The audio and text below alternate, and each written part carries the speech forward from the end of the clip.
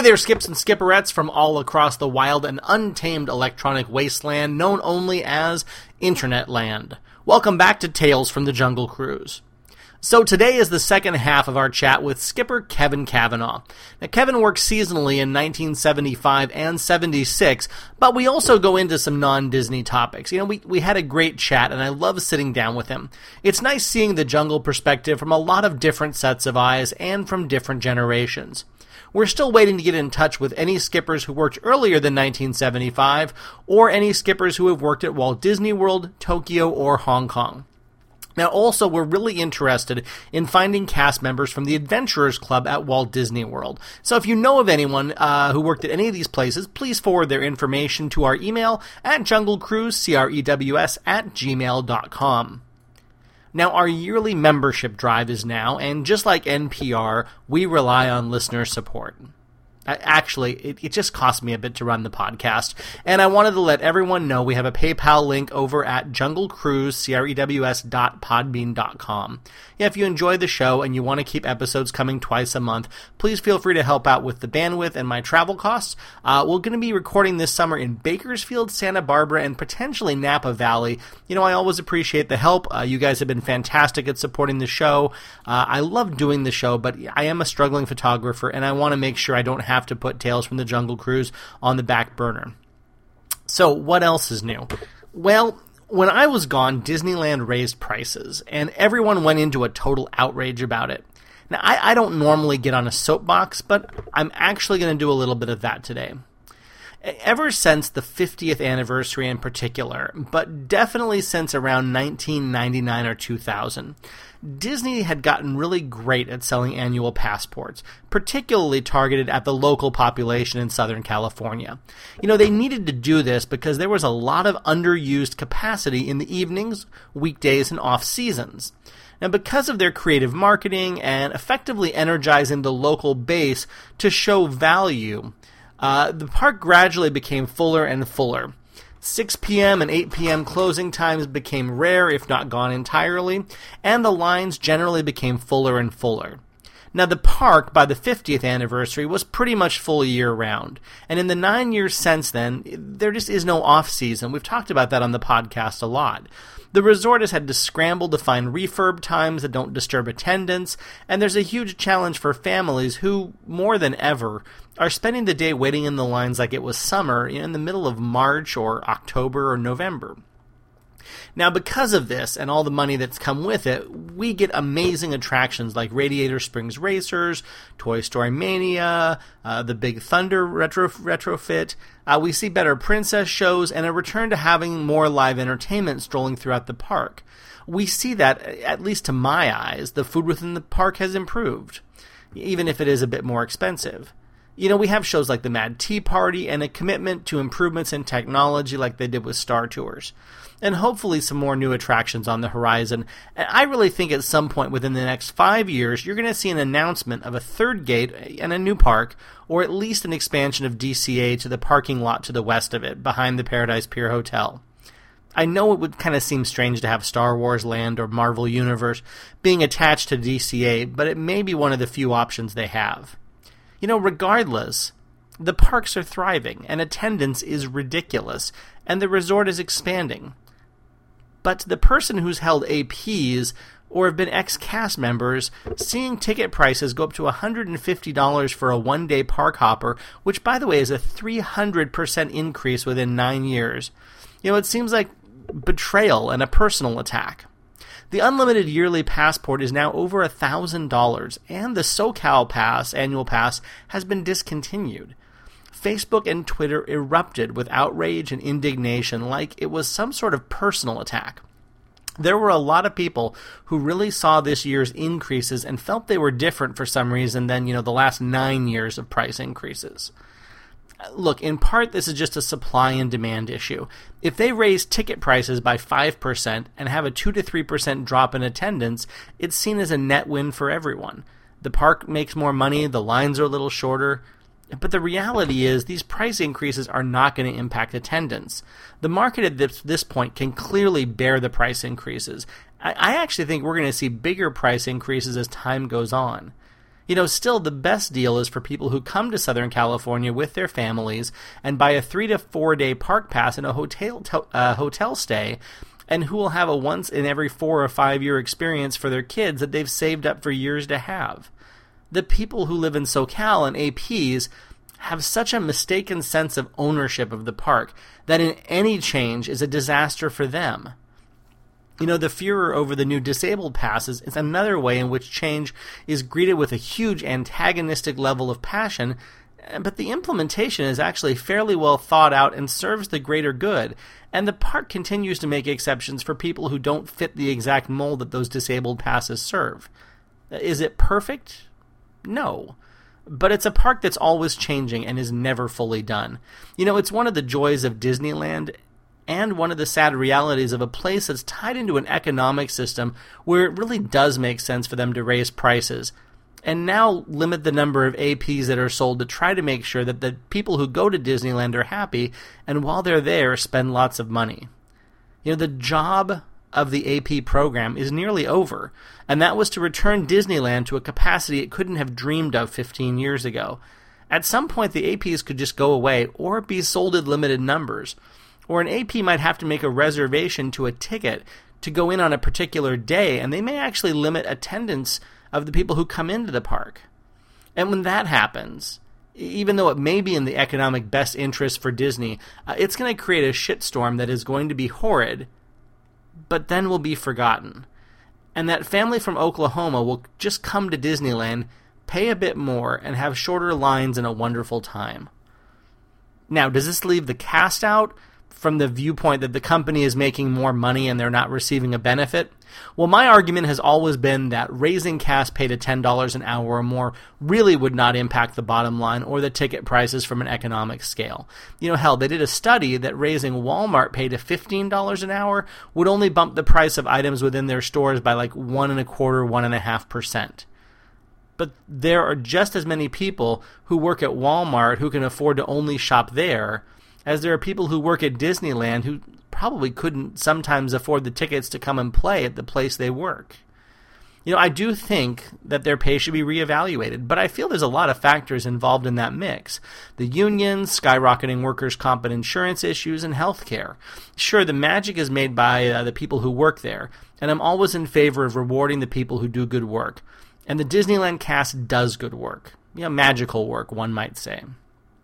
So one more thing before I get off my soapbox. Over the last 2 weeks prior to this episode, I went with my wife on my first trip through the state and national park system of Nevada, Arizona, and Utah.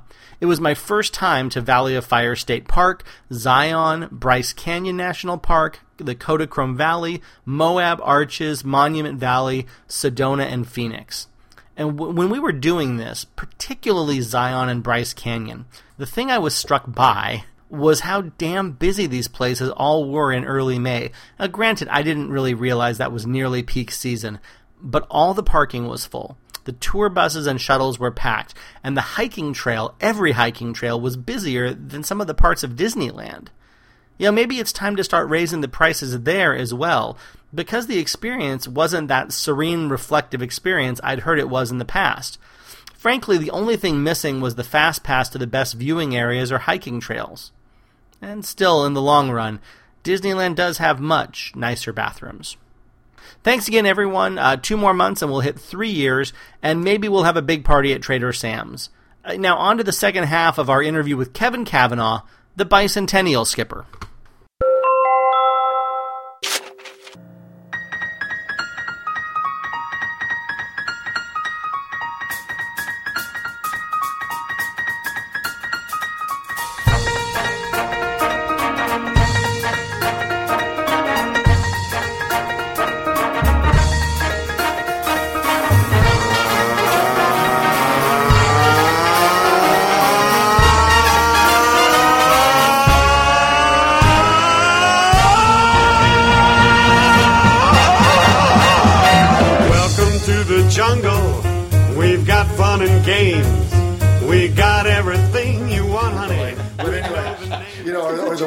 The one about, especially at night, these always work better at night. You'd say, I'd love to point out some of the rare plants there's one. Ooh, there's Yeah. one. Ooh, but nobody ever said what plant is that. Anytime you have the spotlight, you can control the focus quite a bit better. Oh, you do. So. Absolutely. Well, and it was cooler at night. Yeah. It looked more like a jungle at night. People were more relaxed at night. And the canopy wasn't. Now, it's we haven't talked about the physicality of the ride during the 60s and 70s, but from what I understand, that top canopy with all the bamboo wasn't as ominous and overflowing over the top of the river. I see. The grow over. Well, it was right at the beginning because there was all the rainforest effect. Right. But then it opened up right after that. Yeah. See, and now it seems like it's pretty. Other than the veldt, it feels canopied over the entire thing. Well, I suppose that helps people feel like they're part of the attraction. And there were lots of sunny places before. I remember one time I got sort of the unbelievable experience of having a boat derail in front of me and a boat derail behind me. And so the only good thing was I was in the Nile where there at least was some shade. So I was able to park the boat in a shady spot because we were there like 30 minutes before they were able to take the skiff and get both the boats back on. So I had to come up with, like we talked about Disney trivia contest and, talk where people were from and questions about Disneyland and, try to keep them from becoming hostile and throwing me overboard from getting stuck in this attraction for 30 minutes. It was the proverbial Gilligan's Island. It was supposed to be a 3-hour tour. And it's I ran into some guests. It was before the podcast, but they were talking and they were like, the first time I went to Disneyland, it was this great experience and it was so amazing. We got stuck on the Jungle Cruise for half an hour and it was the best thing we did the entire day. And then we got evac'd out of this ride. I think anytime that, you have that routine that gets broken. It was pleasant just to sit there. It was really nice. Sit on the captain's crate and, Yeah. We had little stools back then. Yeah. That's all we had. Yeah. This little black stool which I don't think I ever sat on because I was always facing towards them and I wanted to see people in the back and all that kind of stuff. Sure. But I think I was mostly bumping my knees against it. But the other thing is the actual canopy. The height of the canopy was lower than my height. And so my hats were always like crumpled from bumping up against it. I have a friend who was a skipper before the Indiana Jones transition in '95, and he was 6'6", 6'7". Oh, that'd be even worse. But big guy. He was a sumo wrestler. Oh. And Mark, when they came back from the thing, they said, we're going to have to put you somewhere else because it's just a safety hazard to have your head be 4 inches above the bar. Yeah. No, he'd be like a hunchback by the time it was done. They really pulled the height of that. It seemed definitely a little shorter when it came back. The good thing they did, the back loading. I don't know if you remember this, but well, maybe you were after the time. But when they had striped canopies, there was a person 5'8" or taller had to duck because they hadn't cut out enough of the roof to be. And you'd always have to just mindlessly, unless a child was going by or someone who was obviously rather short. Yeah, you'd have to watch say, their heads. "Duck your head, please duck your head." And I was there once in Christmas, and the Ohio State football team was there. Because there was one of their perks for coming to the Rose Bowl. And these were all these, just guys whose gray jackets barely buttoned. They were so burly. And with, bullet heads with the short hair, And 3 of them in a row getting on in the back. And I said, please duck, you'll have to watch your head. And all 3 of them just went wham and just wham. And as hard as you can imagine, hit their heads against this, showed no sign that they... players. I know, but they didn't have helmets on, no sign. And then it was one of those things where, I don't know what the boats were like when you were there, but if you didn't load the weight evenly, so there's 3 guys on this side, and there's 12 people over here on the other side, and the people at the back are saying, oh, there's room, can I get on? And I'm saying, well, go on the next boat, because you couldn't tell them anything more and the boat was going to capsize. Well, and with the American girth being what it is today, we were, and the boats are bigger. We went from 35 to 48 is I think the difference. Much bigger. So it's 48 people are able to bring a boat. Well, the reason, they cut the boats down to 8 boats, but with all 8 on the river, now you have more people for less labor. I got to look more carefully when I'm there. So that's one of the big things is they're able to do with fewer skippers. Sure. The same number of people that they were able to do. Because I remember having 12 boats and more sometimes. Yeah, and also when you have the weight on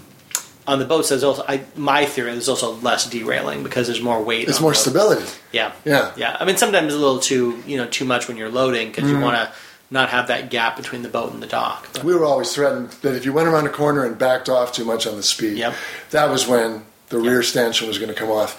And they always said if the rear one comes off, it's your fault. If the front one comes off, it's equipment. It's the river's fault. Yeah, and so I never derailed. But man, I remember backing up a number of times and having to say, well, you're not going to see the same, hoping it wasn't going to, because that's why I think I must have gotten stuck between those because the guy behind me. And it's the wave. It's basically, if you're going too fast forward, the wave builds up behind you, and when you back over the wave, it lifts the boat up over there. But I thought those engines had to be the toughest thing ever. I mean, they were running 16 hours a day, and those transmissions were being shifted and shifted and shifted, and then from full to back to full to back. And they have a whole crew that all they do is work on the jungle. Well, boats. they must. Yeah, they must, because I remember every so often a boat would be inoperable, but it wasn't very often.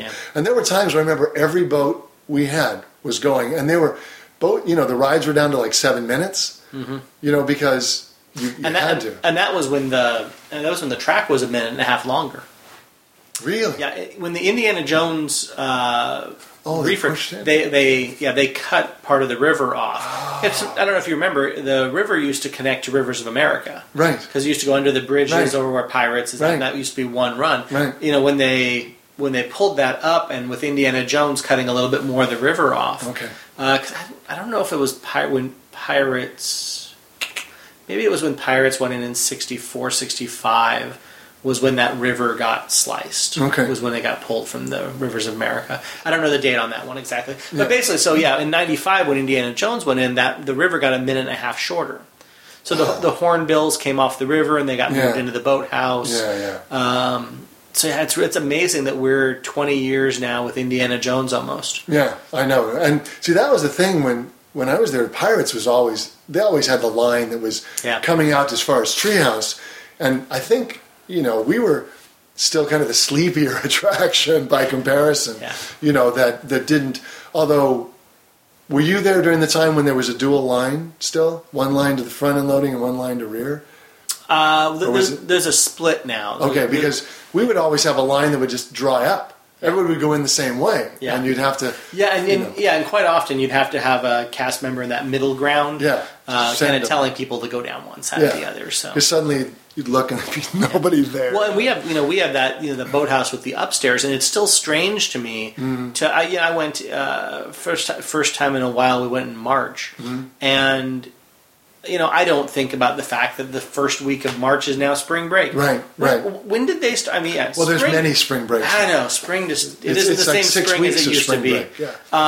So we're walking by Jungle at 10 in the morning, and there's a 40-minute wait with the full upstairs queue. And I'm like, that never happens. No, that's silly. We didn't have anything like that. No. Yeah. I think it is. It's just partially the overflow that Jungle is. Well, and people go to Indiana Jones and they say, well, it's an hour and 50 minutes there. Let's go over here. I think FastPass has done a big part of that too. That the rides that have a slightly lower. Line will get busier than because with FastPass you grab the ticket and you go somewhere else. No, that makes sense. It makes sense. But I mean, we were taught at the time that Adventureland was supposed to be the hard one to find. That's what they said. That the entrance was kind of disguised and all. But I think nowadays with all the connection from the backside and everything, it's just and everyone knows between the internet and all the guidebooks and all the hints and things. People know the park backwards and forwards before they ever step a foot in. Oh, sure. Because people are so about efficiency, and it spoils the magic. Well, I mean, go and just experience it. Don't tie all those things in. So I just remember back then, Sundays always seemed to be lots and lots of folks from other countries. Yeah, that was a big deal on Sundays. And I remember once I had a Thai princess on my boat with her whole entourage and retinue and security folks, I'm sure, and all that sort of stuff. And they were perfectly nice and very polite and appreciative. But I mean, you'd always see or hear so many languages spoken in line on that day, but not on the others. Now I'm sure it's probably no differentiation. Well, and we go back to the thing we were talking about where, you get an exposure working at the resort now that you get people coming from all over the world. Sure. But we have a little bit more of that ethnic tolerance, and we've been conditioned. It must have been a shock for someone coming out of the Midwest and coming to work at Disneyland and having people come in from India and Thailand and Japan and all these countries. I mean, it would have been a shock for most people. Maybe it was a good thing in that way because they were in a controlled environment where everybody else everybody else was treating these people as just like any other guest. It's like a human zoo. We know that. But I mean, sometimes the people who might have in another situation been shown some bias or whatever might have been guided by what everybody else was doing to say, these are just guests. Doesn't matter where they're from. It doesn't matter at all. It's like you were saying, the whole experience, more so than another summer job, really is a package of things that color your life experience going further out of that. Does. So I know you had a couple. You're one of those. You're one of those type A people, aren't you? With the just a teacher. Just like I said, teachers have to have. You got to be prepared. Now you said environmental studies. I did 11 years of that, teaching kids out of doors in various different places, and then I did 3 years in a classroom, 7-2. So I've sort of had a chance to see it from both sides, both working with a different group of kids every 45 minutes and having a group of kids for a whole school year as well. Yeah. So there was one story or a couple of stories that, how many you want to hear, but I did have one very unusual lead, and it was at Christmas, and the line, it was raining, it was cold, there was no one in line, we had one boat running, and there was a rookie in it, and we sent him out. And then this guy surprised me completely. He was usually a very buttoned-down kind of character. But he said, close the line. I said, okay. So I closed the line. I came back to the dock box. He gave me 2 guns, loaded. He said, come here. We went behind the Tahitian Terrace. We went behind the attraction over to where the canoe is with the skulls right after the hippo pool. Yep. He said, well, the rookie comes along, does his 2 shots of the hippos, which we were still doing back then, comes past that very darkest area right there. Mm-hmm. And he says, now. And we stand up and just open up. And just started blazing away. Both of us firing with both guns. And this guy started shooting back. And we went tearing back to unloading, put the guns away. The whole thing, he comes roaring back. And he goes, there's somebody on the jungle shooting him. I said, okay, we'll go check. You just stay here. We unloaded the boats. And we just went back by the Tahitian Terrace and just, So here I am being hypocrite saying rookies shouldn't be treated badly. But this guy just blindsided me. It was like... very, very surprised. But it was a memorable moment to be having a gun battle between the boat and shadowy figures behind in the jungle. But now it's once again, it's a different time in this country where now if you do something like that, it would terrifying. Oh yeah. Yeah. Well, and also we've got guest services directly behind. So I didn't know that. Yeah, it's directly behind the jungle. It's in City Hall. That's right. So so if you do anything in the hippo pool that's more than a couple of shots, everyone hears it and they all know something's going on. So the other story that I heard, which I did not witness, there was a skipper who was not as well liked as others, let's say, and his last day was coming, and they made a big deal about his last day, and then eventually his last cruise, and the loaders made a big deal and all this sort of stuff, and they sent him out.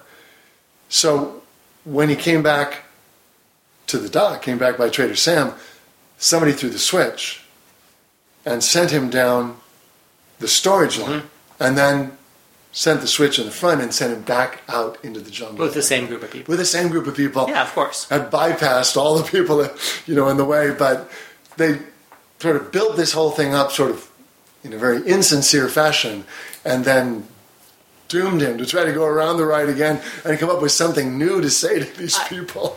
I think that's probably the reason they took that front track switch out, is to avoid shenanigans like that. Okay. So if you want to get a boat off that, you have to only take it off. You have to back it up from the storage. Yeah, I had to feel that had to be a very well-planned conspiracy, because they took enough, a large number of people, and obviously supervision, whoever was on had to turn a blind eye. Had to agree with all that. Yeah. But I just can't imagine the people in line going, wait a minute, why is that boat going by again? Is this a double loop ride or whatever? But then there were the people who wanted to kind of go out in a memorable way. One I witnessed, one I didn't. Came around to the elephant pool, and there's a guy one of the skippers, sitting up on top of the waterfall with red bathing trunks and a whistle. And we come and decide, he blows his whistle and goes, everybody, out of the pool! And he was planning to leave, and that was his farewell. But the one I heard about was that somebody somehow managed to tie a rope right before Schweitzer Falls. And as the boats would go by, would swing back and forth from one side to the other across in front of the boat. And this worked until the first skipper who'd seen it came around for the second time, knew this guy was going to do it, and shot at him as he passed, causing him to let go of the rope and fall in the river. And you know how deep, whatever, 3 feet or 4 feet or whatever it is, and then have to walk out covered in green slime. But that was always, I never went in the water. I only know one person who did. Well, Jeff Rhodes said he fell in, and then you were podcasting. Yeah. Oh, as far as during the time I was there, okay. I know other people went in. Okay. But I was, and I'm not a germaphobe, but that water. Well, it was so shallow and it was so opaque. You had to think, what's in here to make water this shallow impossible to see through? Well, they put the big tubs of colorant, the big bins of it, and it.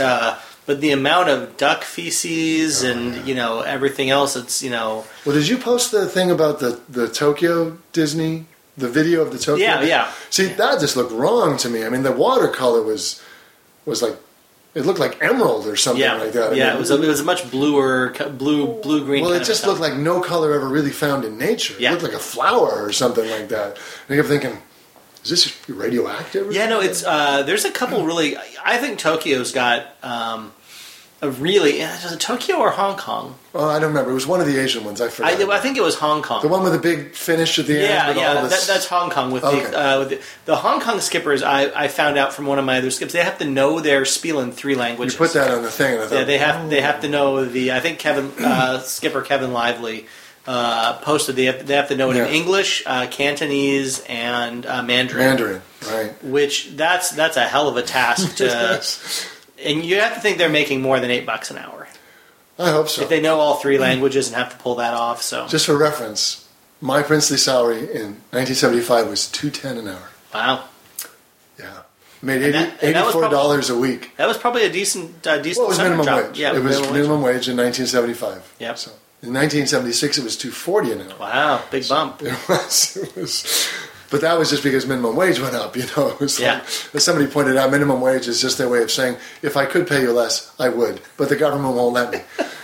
So just a perspective on the whole thing. But that was the other thing, of course, is the permanent part-time folks were not getting $2.10 an hour. And so there was definitely a sense of us and them, not overt, but it was there. Sure. And we were, we were the ones who were sent out for parade duty and all that kind of stuff. But like I say, my experience on parade duty, even though it was out in the sun and even though it was hard to get people to sit down, the woman who supervised me was this nice lady from Frontierland. I don't know what she did, really. She wore one of those Frontierland costumes.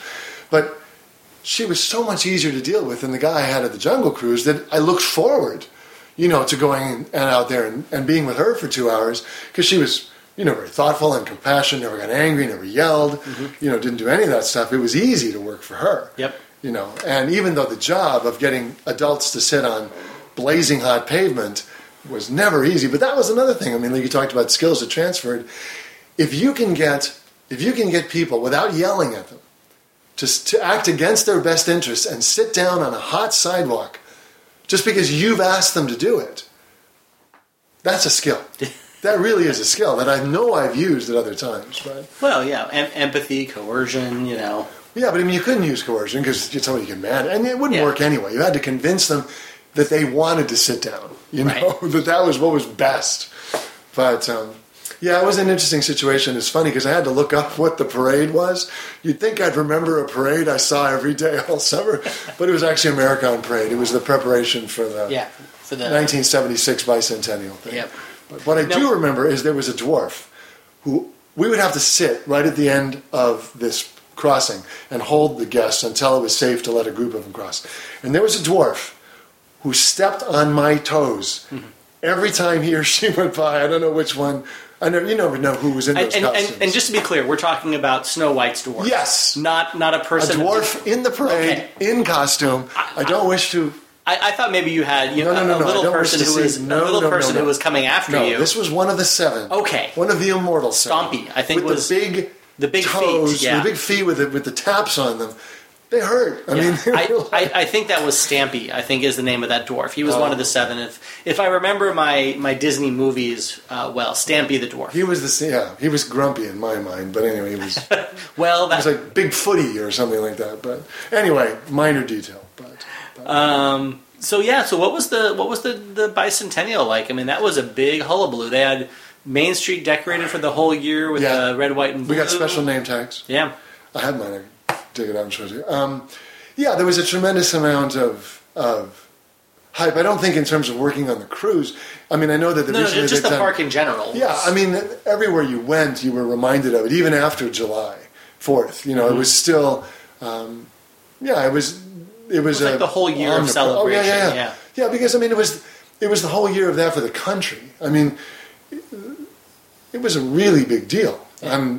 People were talking about it up to July, but it was all the way through that year. Yeah. And I think, there was the sense, as a historian, the whole Vietnam period was so grindingly negative.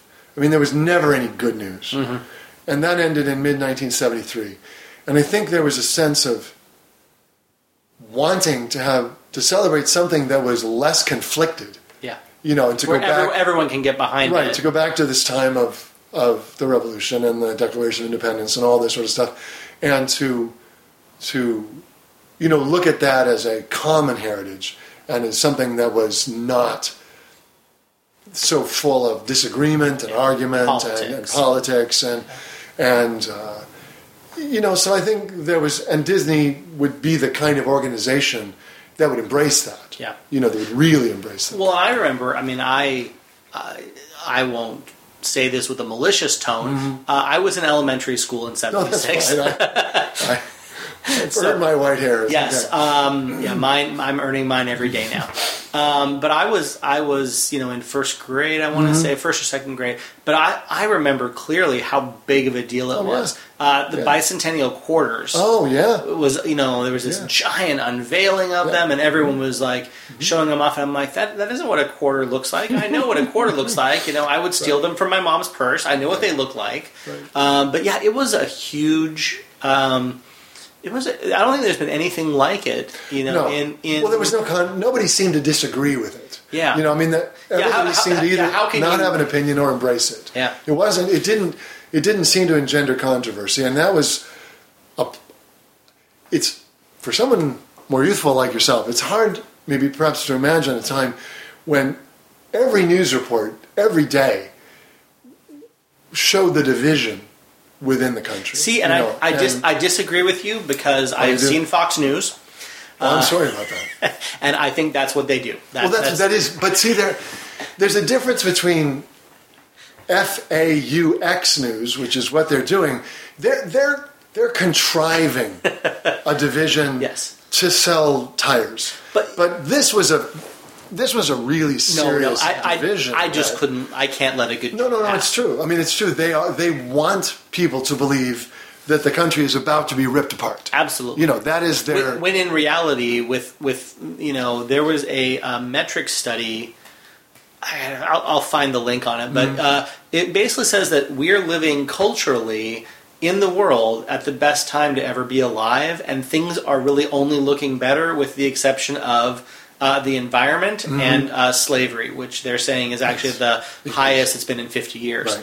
Right. There's good case to be made for that. But, as far as number of people who are literate. Yes, absolutely. So there's these great things. Healthcare for a lot of folks, not certainly for everybody, but and better food supply, better water supply. It's just this huge thing. And, we lose track of how great things are because, we do get this political derisiveness. But my dad served in Vietnam. Did he? Well, then you know very well. And if he's we've talked about it in depth, and so I have a little context for it. I mean, it's difficult.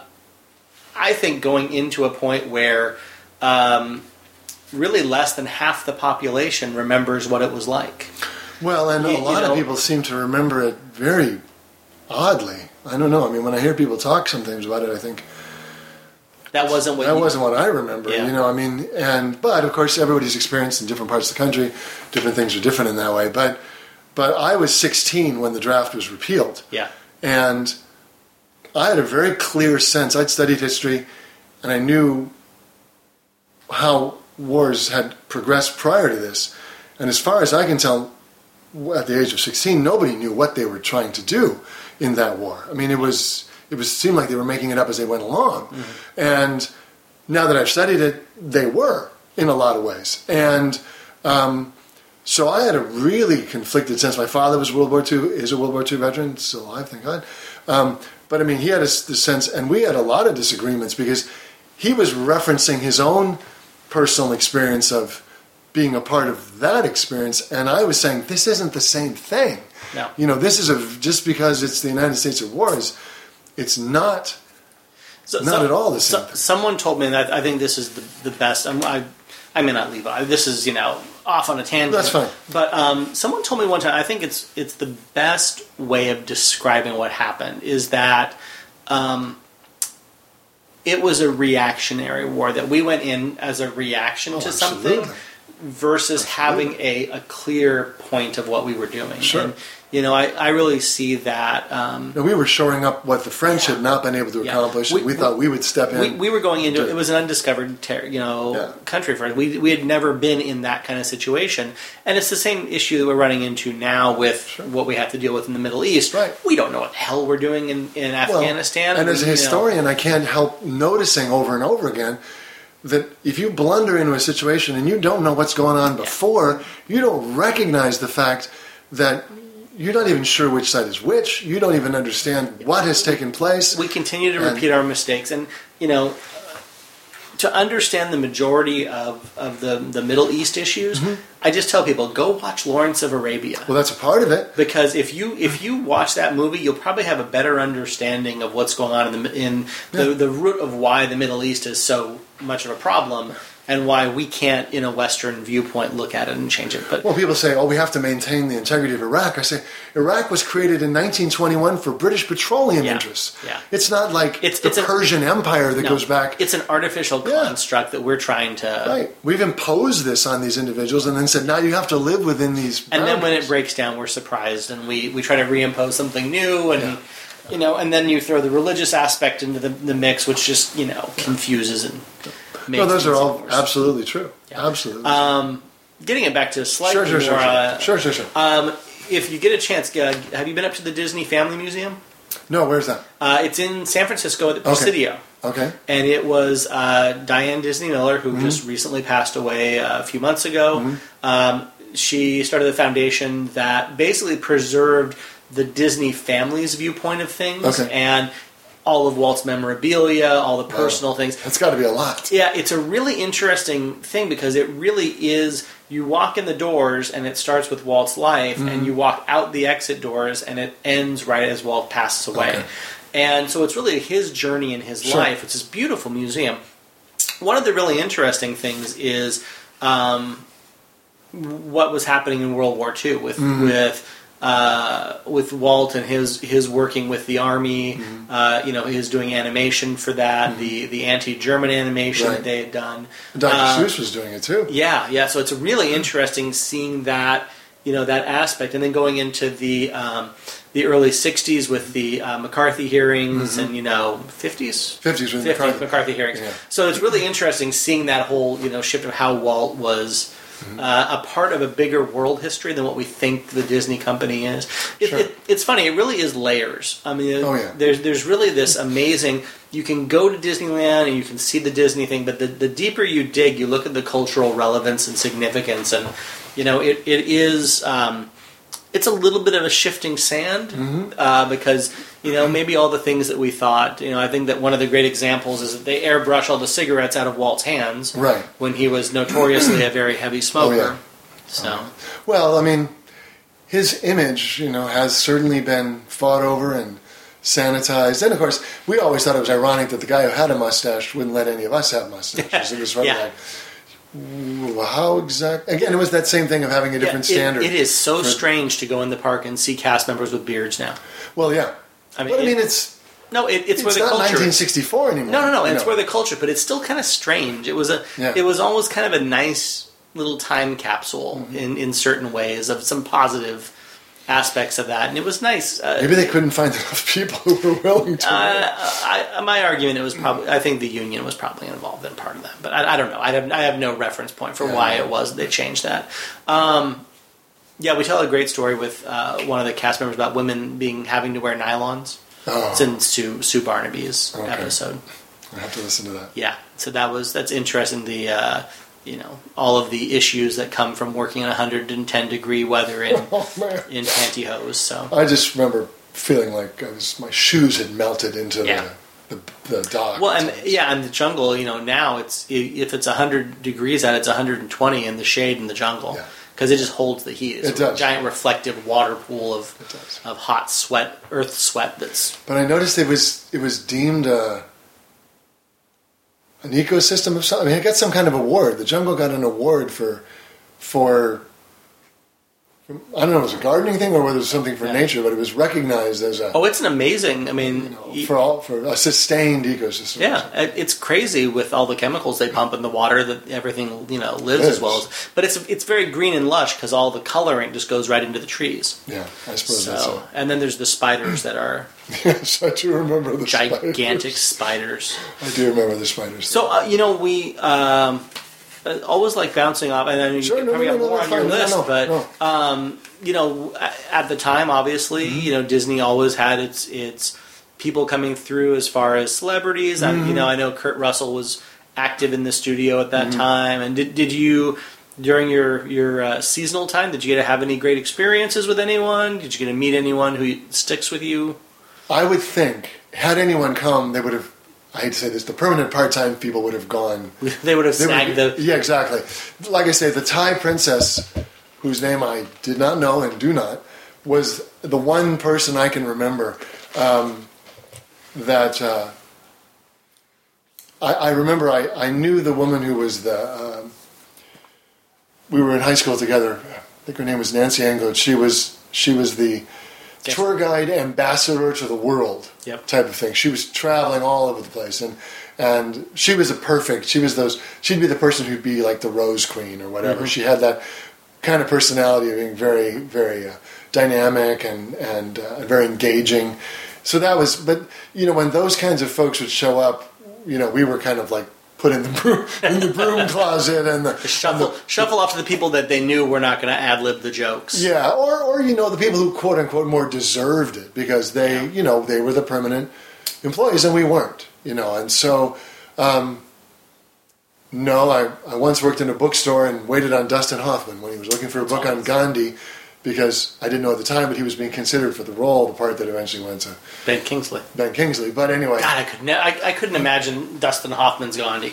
Well, I mean, obviously the people couldn't either because they didn't cast him. But no, I mean, I don't recall nothing that stands nothing out. that if it did, it's it's been wiped away in the sands of time. So what else is on your list? I know you compiled some other thoughts. What else is on your? I think I've gotten most of it. That that I tapped on.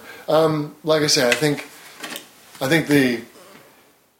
I would have had a greater sense of camaraderie. I think if I had been spending my evenings listening to Count Basie, that was more interesting to me. I don't fault you for that in any way, shape, or form. I just would have more stories to tell. But what a great chance to hear some of the greatest legends of live jazz. Yeah. Once in a lifetime, and for free.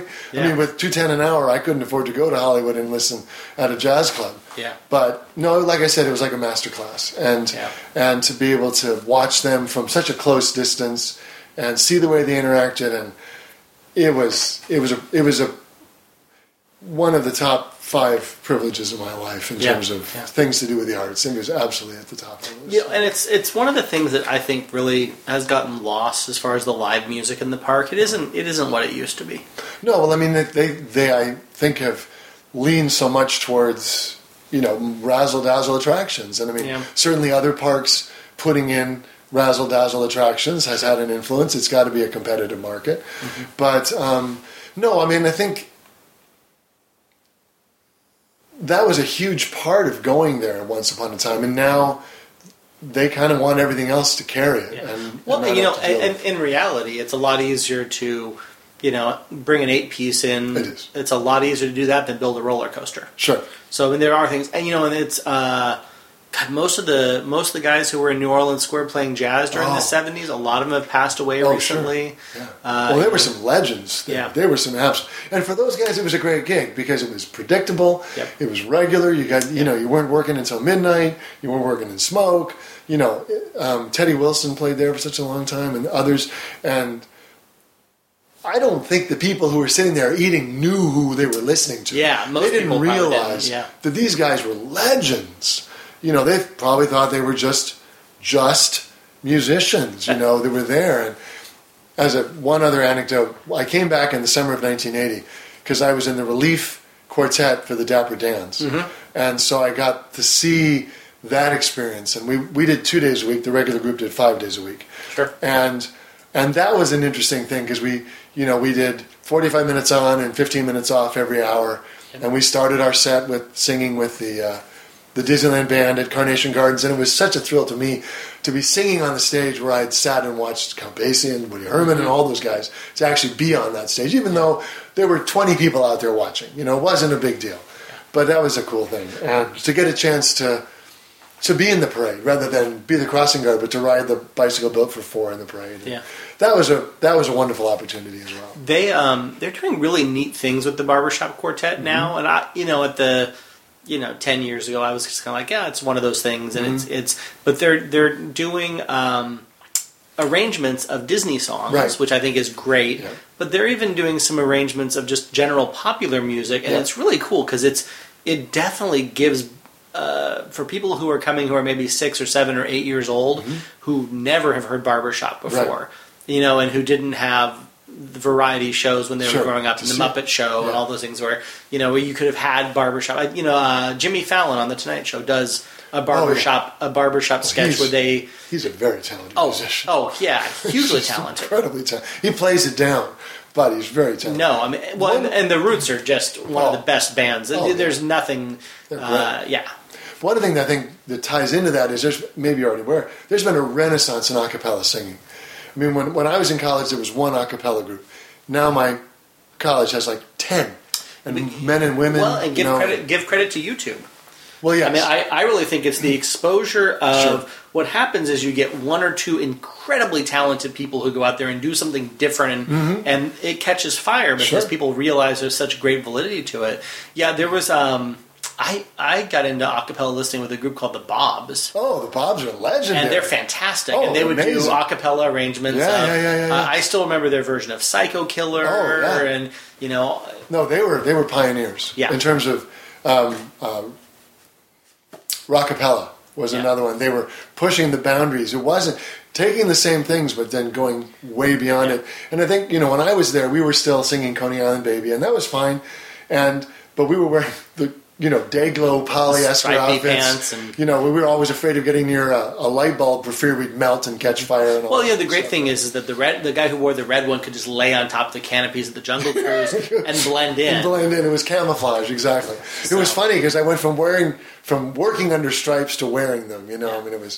But it was that was the summer of 1980, which was the 25th anniversary, and so that was a fun year to be there too because they did a lot of playing that up. Well, and just think, now we only just have to wait for 2026. We get the 250th anniversary of the U.S. There and then we'll all get back together on the same page. The bisesquicentennial, that just rolls off the tongue. Gosh. I can see the commemorative plate now from the Franklin Mint. No, it was an interesting time, and I'm very grateful to have had the window that I did into that. And it, there were certainly times when I thought, this is insane for $2.10 an hour, but there were other times where I just thought it was a great privilege. Yeah. And I've got to ask, what was the guest reaction on the Barbershop Quartet side? Was it always very welcoming? Oh, yeah. We would attract people. 80, there was still a level where I have a perception that younger people still had manners. That might be a little bit sugarcoating, but maybe more than... Yeah. But I don't think the people... The people we tended to attract were older folks and kids. Teenagers, not so much. Yeah. We were not doing the sound that they wanted to hear, but teenagers. But older folks and kids, we did a lot of shtick, and so the kids would be attracted by that. And we played these crazy organ chimes, which looked like nothing else. They looked like something you found in a trash heap or something. And then the outlandish costumes. We looked like something out of an animated movie. Or something out like of that. Mary Poppins. Yeah, out of Mary Poppins. And then there were always the hardcore barbershop singers. And they always wanted to sing with us. And we would do that, And some of them were really good, and some of them were not so good. But it didn't matter, because they were having the thrill of their life of getting to sing with the Dapper Dans. And, it was like a shared... It was like the secret handshake, that they... Yeah. And they always wanted to sing Coney Island Baby or a couple other songs. And it was fine. And, we were encouraged to say, to encourage people to come and, have that interactive thing that wasn't often... you couldn't say to somebody in the jungle who's here, you take the mic and, you take us, tell us some good jokes about... We couldn't do that. So this was an opportunity where you really could... I'm not saying like 300 people stopped to listen, but 30 or 40 would different places we would stop. We would always do something. There was a very famous guy who was doing the piano at what was used to be called Coe Corner at the end of the street on the left. His name was Rod. I forgot. Rod was there up until a few years ago. Well, he'd been there before me and way after, and he was a phenomenal player. And we would sing with him, and we'd sing with the Disney band, and we'd sing in what was that hospitality center on the other side of the street, and we'd wander up and down. Of course, we couldn't go a lot of places. Yeah, you were kind of stuck on Main Street. But then we would ride our bike in the parade, and that was kind of fun because we get a little bit of a break waiting for the parade, and then riding. We didn't sing in the parade because it was pointless. It was all the piped in. But you're in costume, so you might. We were in costume. We wave and do all that kind of stuff, and then we got to ride the bike back, and it was a nice break. It is an iconic kind of touchstone that kind of grounds the Main Street experience into a particular time. But now they get to wear clothes that look like the people who are on Main Street. They're all matched. One guy looks like a barber, one guy looks like a tailor, one guy looks like a... at least when I've seen him. Yeah, I've seen him that way, and I've also seen him in the stripes. Have you? I have still seen the stripes on it. So I think it's different groups. Well, maybe they just want to have some variety. But the last time I saw them, they were very good. I was very impressed. But they looked like people who could have just stepped out of the shop. They get some great, college kids to come and do that who really are able to nail it. Really well, I'm fantastic. sure it's competitive. Back when I had the opportunity, I'm very grateful I did. Barbershop singing there was no YouTube. It was not popular. It was very thought of as old school. Yeah. But now it's, I'm sure, very competitive. And it's also an entryway for people to get into the entertainment business and get So it's very much a. Sure. So my wife has a nickname for me. Okay. She calls me the Noticer. Okay. Because I have kind of a hyper awareness of my surroundings, and I always say. So you've noticed Gene Roddenberry. I have to ask about the Gene Roddenberry picture that you have there. That's my mom. About 25 years ago, she worked for the March of Dimes, and they would do a gala event every year. That was a big fundraiser for the March of Dimes, and Gene Roddenberry was a very generous soul. And was a great supporter of the March of Dimes and was honored by them. And she got to meet with him and to go to his house. That's his house, and that's his model of the Enterprise in his study, and have her picture taken. And, of course, I'm a huge Trekkie. And so the cool thing for me was that we did the event. I shouldn't say we. She did the event at Paramount. And almost everybody from the Next Generation cast was there. I think LeVar Burton was the one who wasn't. And that would have been right as the show was starting, because Roddenberry passed away in the second season. Yeah. It had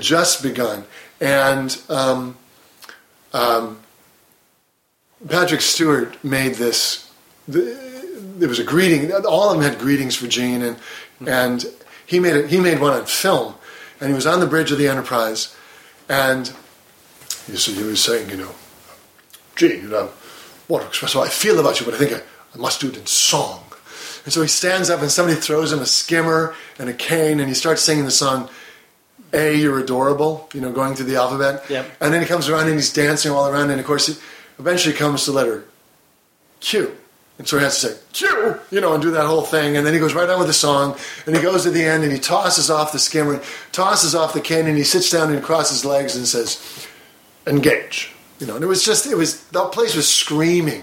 I mean, everybody was just, and that was a great perk, just for being her son. To be able to be there and to see them and all talking to Gene and paying tribute to him.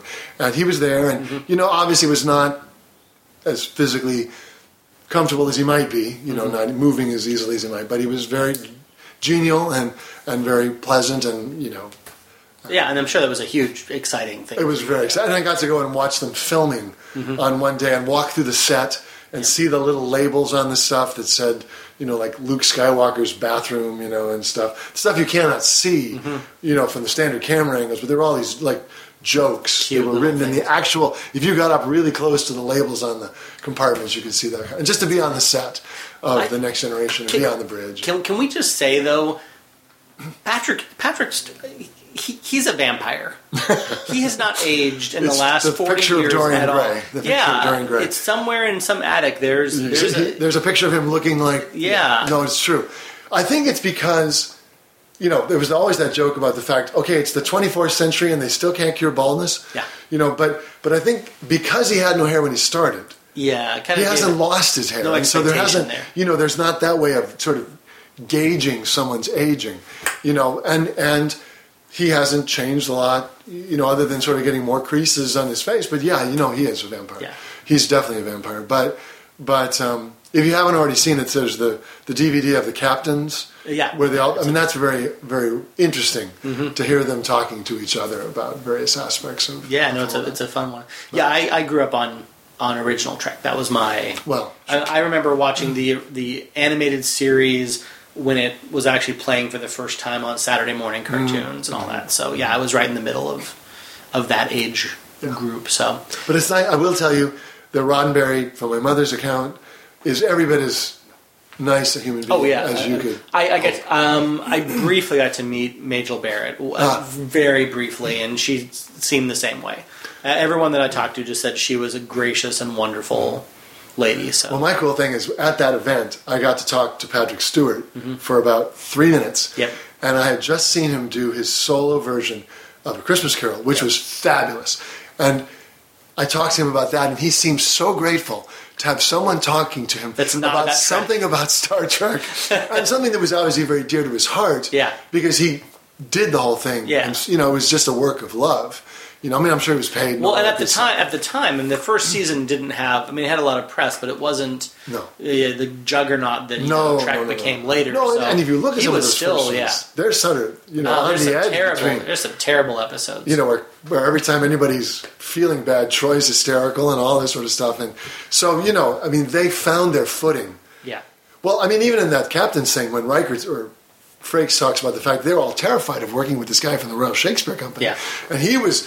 Very uncomfortable with them, and they were, just everybody was on eggshells, not even knowing, is he going to think I'm a good enough actor and all this kind of stuff. So, but anyway, it was a great experience, and I'm very grateful because of my interest in Star Trek to have had that opportunity, a little glimpse. Yeah, no, it's a great.